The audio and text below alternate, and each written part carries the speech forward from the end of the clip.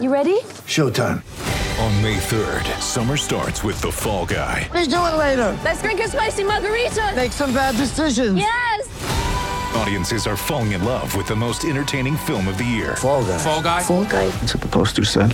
See Ryan Gosling and Emily Blunt in the movie critics say exists to make you happy. Trying to make it out? Nope. Because I don't either. It's not what I'm into right now. What are you into? Talking. Yeah. The Fall Guy. Only in theaters May 3rd. Rated PG-13.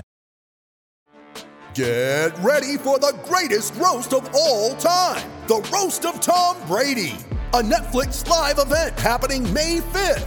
Hosted by Kevin Hart. The 7-time world champion gets his cleats held to the fire by famous friends and frenemies on an unforgettable night where everything is fair game. Tune in on May 5th at 5 p.m. Pacific time for the Roast of Tom Brady. Live only on Netflix. And now, Greg Napier.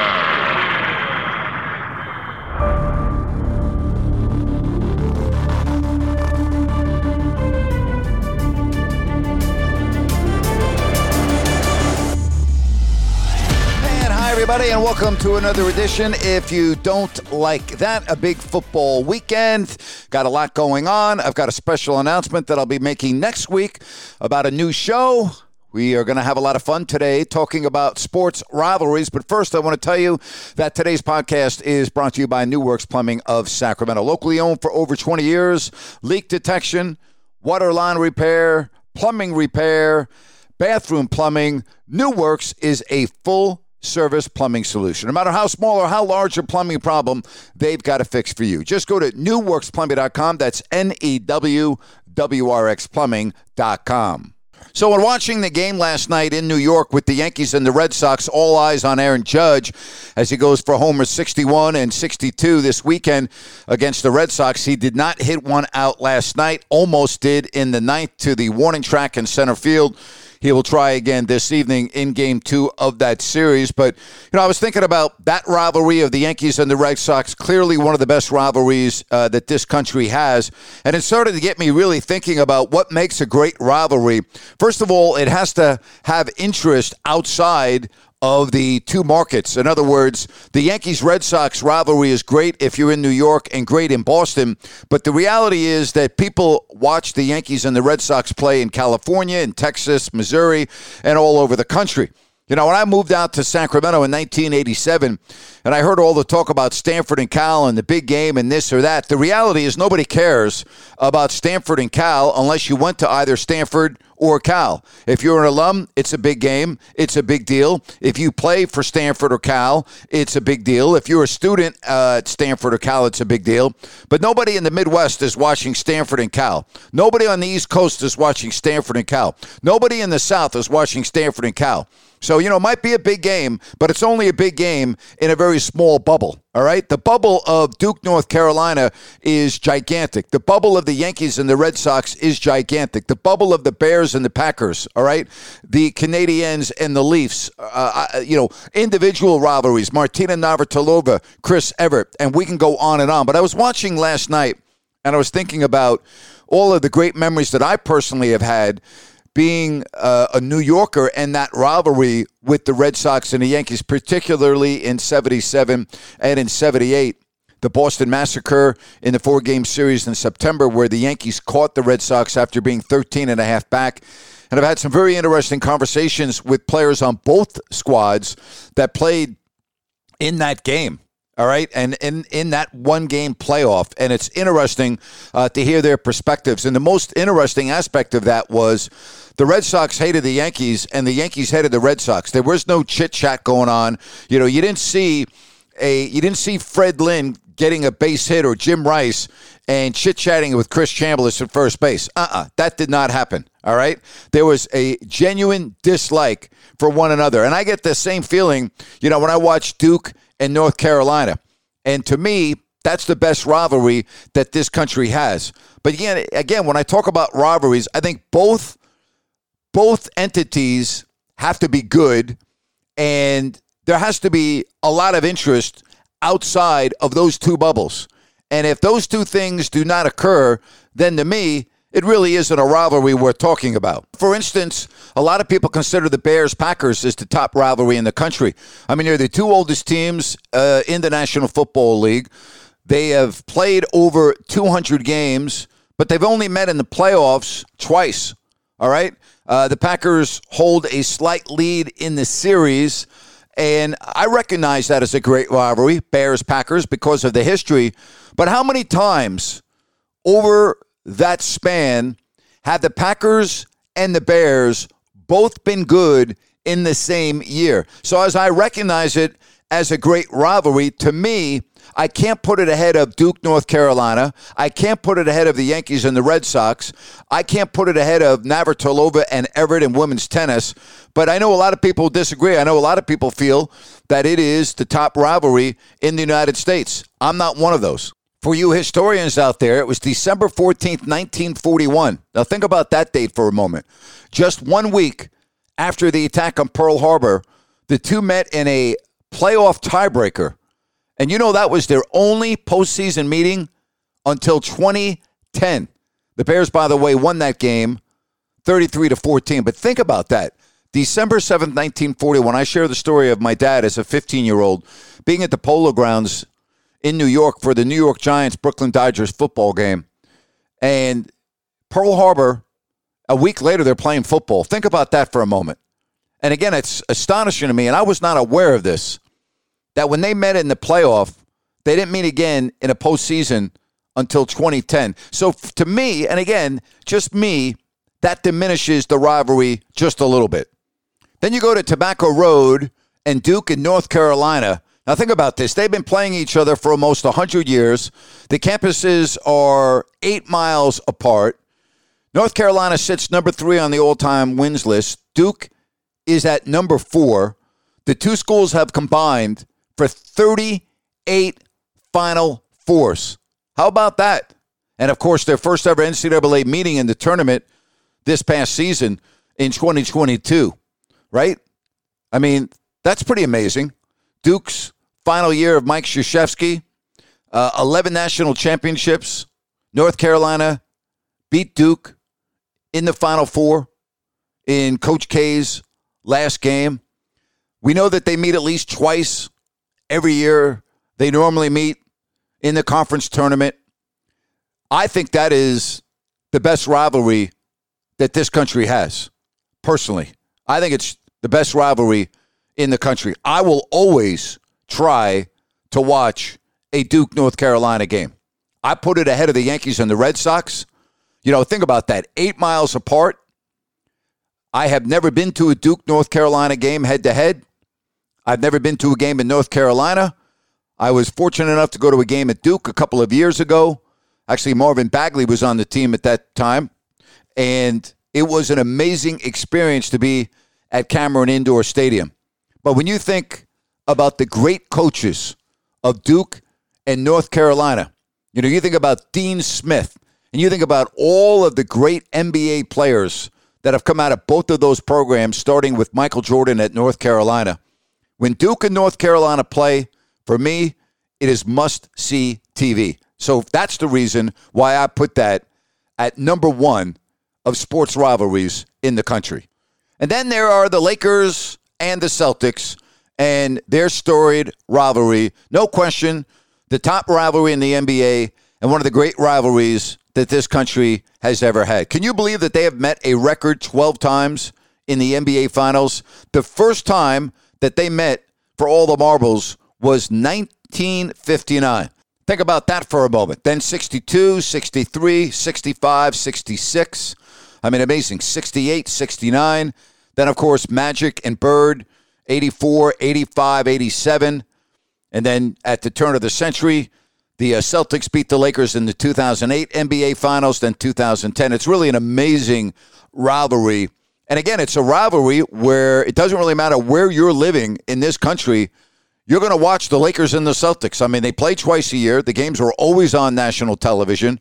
And when they meet in the NBA Finals, the ratings go through the roof. All right? It's the Yankees and the Red Sox of the NBA. Speaking of the Yankees and the Red Sox, their first meeting was in April of 1901. And as they get ready to play game 2 of a 4-game set tonight, think about this, all right? Both teams have competed in the American League for over 120 seasons. It is a fierce rivalry. Back in 1919, the Red Sox sold Babe Ruth to the Yankees. 86 years, the curse, which the Red Sox did not win a World Series, all right, led to the curse of the Bambino. They had to wait until 2004, and the epic comeback coming down from 3 games to love to beat the Yankees in 7 and then win the World Series. I will never forget the 1-game playoff in 1978. Ron Guidry on the mound for the Yankees, going for his 25th win of the year, which he would get. Ended the regular season at 25-3 with an ERA of 1.74.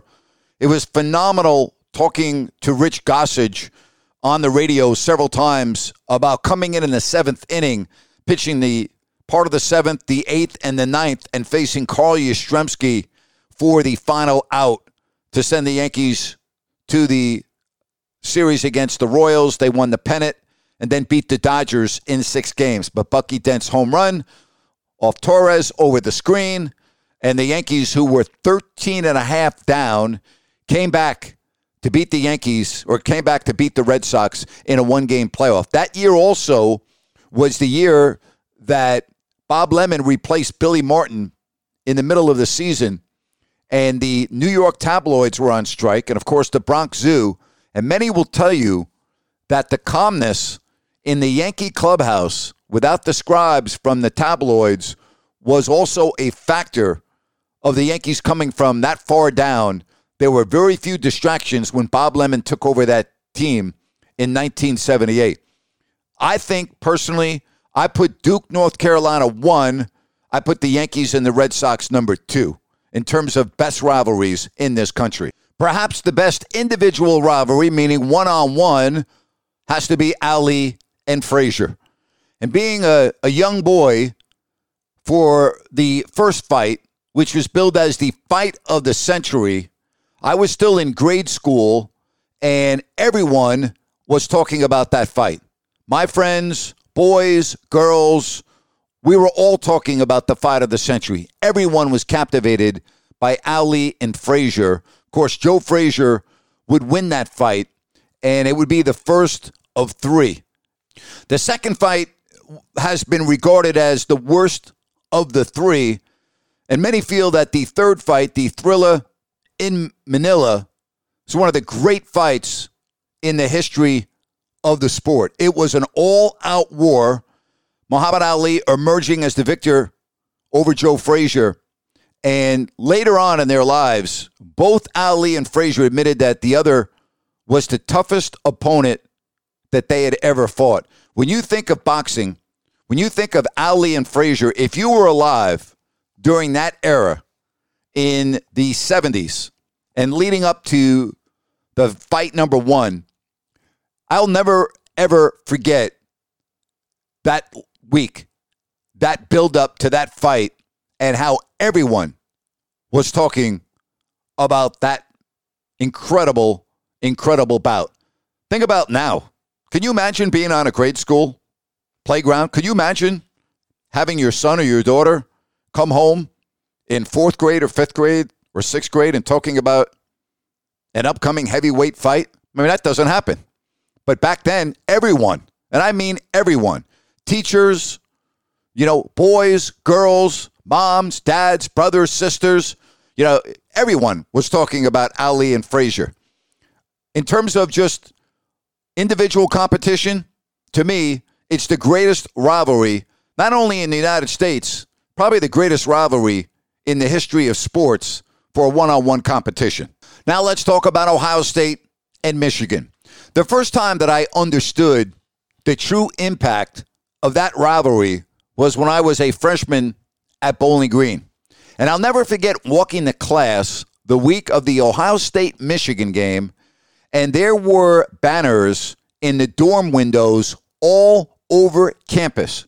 Ohio State banners, Michigan banners, all over the campus of Bowling Green, which was pretty much halfway between Columbus and Ann Arbor, closer to Ann Arbor. But the point was there were a lot of students that went to Bowling Green that were from Ohio, and there were many that were from Michigan. But I'll never forget seeing the fanfare on our campus, all right? And I was thinking to myself, wow. I mean, I used to watch Ohio State and Michigan all the time. But then when you get to Ohio and you're right in the middle of it, I really had a sense of how crazy it was. Woody Hayes, Bo Schembechler. Woody would not have his team stay in the state of Michigan the night before the game. They would stay in Ohio, in Toledo. And you think about that rivalry. You think about Ohio State and Michigan that first began in 1987 and has been played annually and uninterrupted since 1918, right? Now, obviously, it was interrupted due to the pandemic, but the game was always played at the end of the regular season since 1935. There were a few exceptions. I think 86, late 90s, 2020. But since 1918, the game site alternated between Columbus, Ohio, and Ann Arbor. And it is, in my opinion, the top rivalry in college football. Now, I've had a real kick talking with members of the USC and Notre Dame football teams over the years. And I've always thought that was a great rivalry. And it certainly belongs in the conversation. But is there a better rivalry outside of Army and Navy than Ohio State and Michigan? And I've got to talk about Army and Navy because it is a great rivalry. And even though I couldn't name one player on Navy or one player on Army, every single December, I find myself in front of the television watching Army and Navy. And I don't know what it is because the games themselves are not that exciting. You know, the run. But it's the fact that it is the grit and the determination and that those players that you were watching on that Saturday afternoon in December are going on to serve our country and in many cases paying the ultimate sacrifice. So Navy, Army, greatest rivalry, no question. In terms of pure fan interest where you know the coaches and you know the players, you really can't beat Ohio State and Michigan. Now, I know people are going to talk about Texas, Oklahoma, and I get it. And you're going to talk about Alabama and Auburn, and I get it. And some other rivalries. I mentioned USC and Notre Dame. I get it. But can you really put any of those rivalries ahead of Ohio State and Michigan? I can't. I just can't. Ohio State, Michigan, to me, is the best rivalry outside of Army-Navy in college football. Another great individual rivalry, Chris Evert, Martina Navratilova. They battled from 1973 to 1988. All right? Think about this. Martina Navratilova, 18 Grand Slam titles. Chris Evert, 18 Grand Slam titles. No tennis rivalry is better than this one. Not Federer, Nadal, not Borg, McEnroe. You can't find it. All right? 16 years, the two met 80 times. 80. 60 of those matches were in the finals. Think about that for a minute. 80 times, 60 in the finals. The best rivalry, no question, in the history of tennis. Martina Navratilova, Chris Evert, absolutely beyond belief. And I was fortunate enough to watch them play in person at the U.S. Open on a number of times. And it was always a thrill knowing that you were going to watch those two. Now, the first 7 years, from 73 and 79, Evert dominated. She won, 25 and 8, and she won 3 of the 4 Grand Slam matches against Martina. But then Navratilova went crazy in the head-to-head and finished with a 35 and 12 record from 79 to 88, including an advantage in the Grand Slam matches of 13-5. They played some amazing matches, all right? The Australian Open in 1981, 6-7, 6-4, 7-5. The victory by Martina Navratilova It was, to this day, regarded as one of the best women's tennis matches ever played. But when you think about individual sports, and I gave you Ali and Frazier, to me that is clearly number one. Navratilova, Evert, number two on my list in individual head-to-head competition. Can you beat that one? Can you beat that? If you go Ali and Frazier, number one, if we can agree on that, can you come up with a better one than Navratilova and Evert? I can't.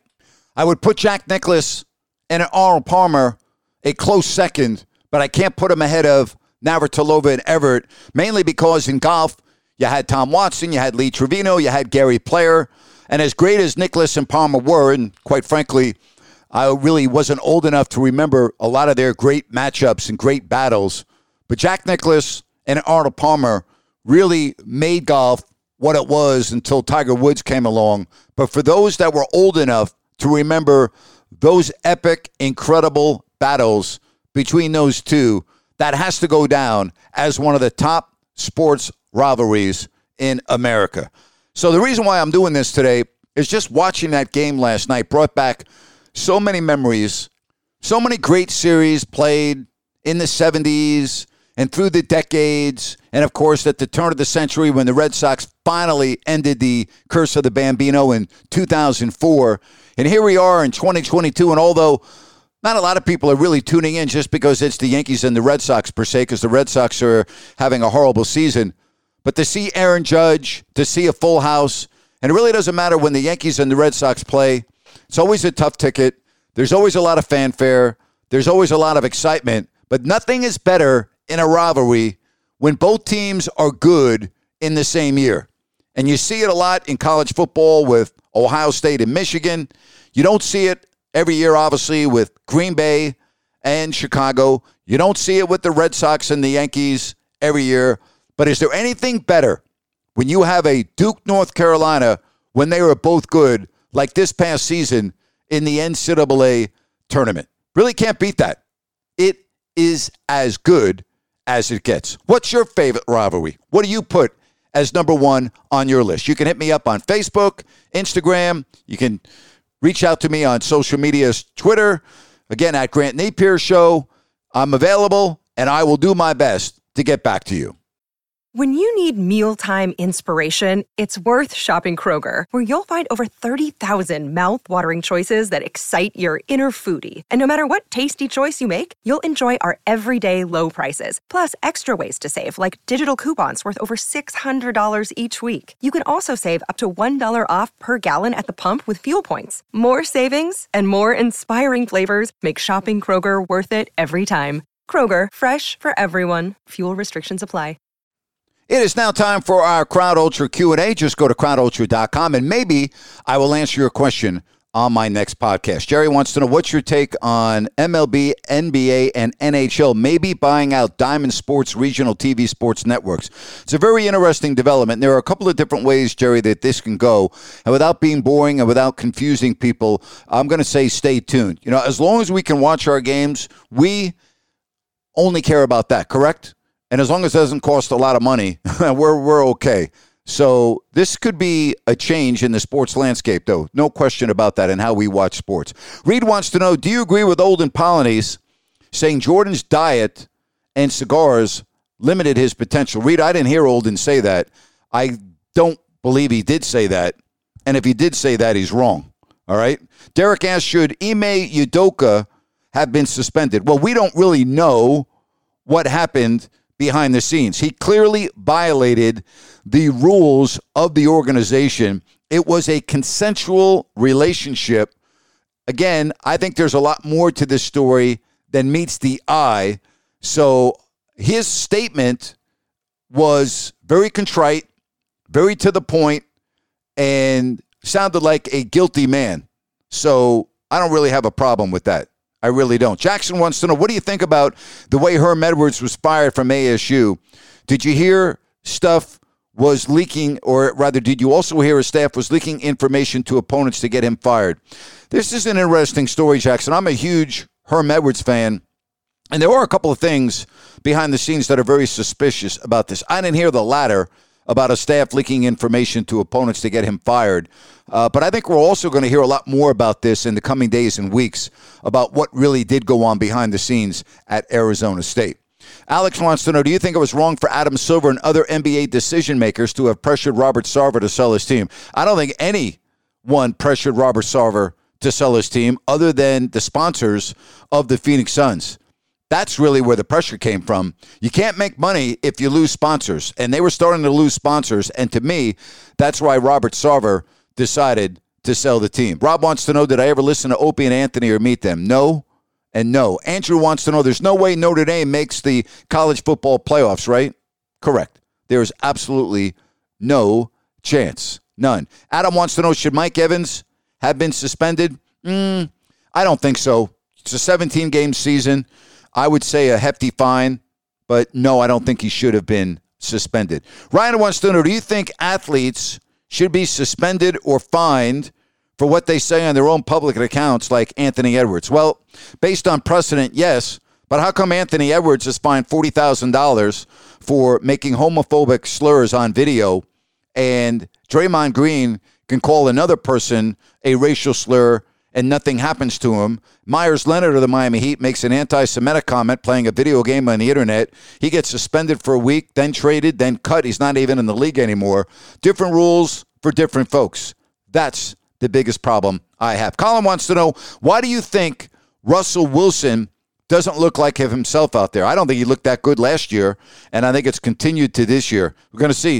It's pretty much a must-win for Denver coming up this weekend against the San Francisco 49ers. And again, that is my Crowd Ultra Q&A. Just go to crowdultra.com, and maybe I'll answer your question on next week's podcast. It's time for Rant. Today's rant is brought to you by Sky Oak Capital, a financial planning and wealth management firm. As an SEC-registered investment advisor, Sky Oak Capital's primary focus is protecting your assets by mitigating risk while providing returns to allow you to retire comfortably. Just go to skyoak.com for a financial consultation. You can take a free risk analysis. Views and opinions expressed by this podcast do not necessarily reflect those of Sky Oak Capital. Why does everything in this country have to be about race all the time? Stephen A. Smith of ESPN once again accusing an organization or an individual of racism. This time, he's attacking the Boston Celtics, saying that Ime Udoka was suspended for a year because he is black, and then made the point that that wouldn't have happened to a white coach, and he went on and on and on. To me, Stephen A. Smith is really talented and really good at what he does, but he hurts his credibility with asinine comments like this, okay? Ridiculous. I mean, Stephen A. honestly thinks that the Boston Celtics suspended Udoka for the entire season because he's black. I mean, think about that for a minute. How absurd does that sound? And then starts comparing it to his white counterparts. Stephen A. needs to stop it with this nonsense. Stop bringing race into every damn thing. It's just awful. It really is. And that's my rant for today. And that is my podcast for today. I hope you have yourself a fabulous weekend. And I'll be back with you Tuesday. It will be episode number 200. Looking forward to that coming up on Tuesday, and a special announcement next week as well. Thanks so much for listening to If You Don't Like That with Grant Napier. So long, everybody.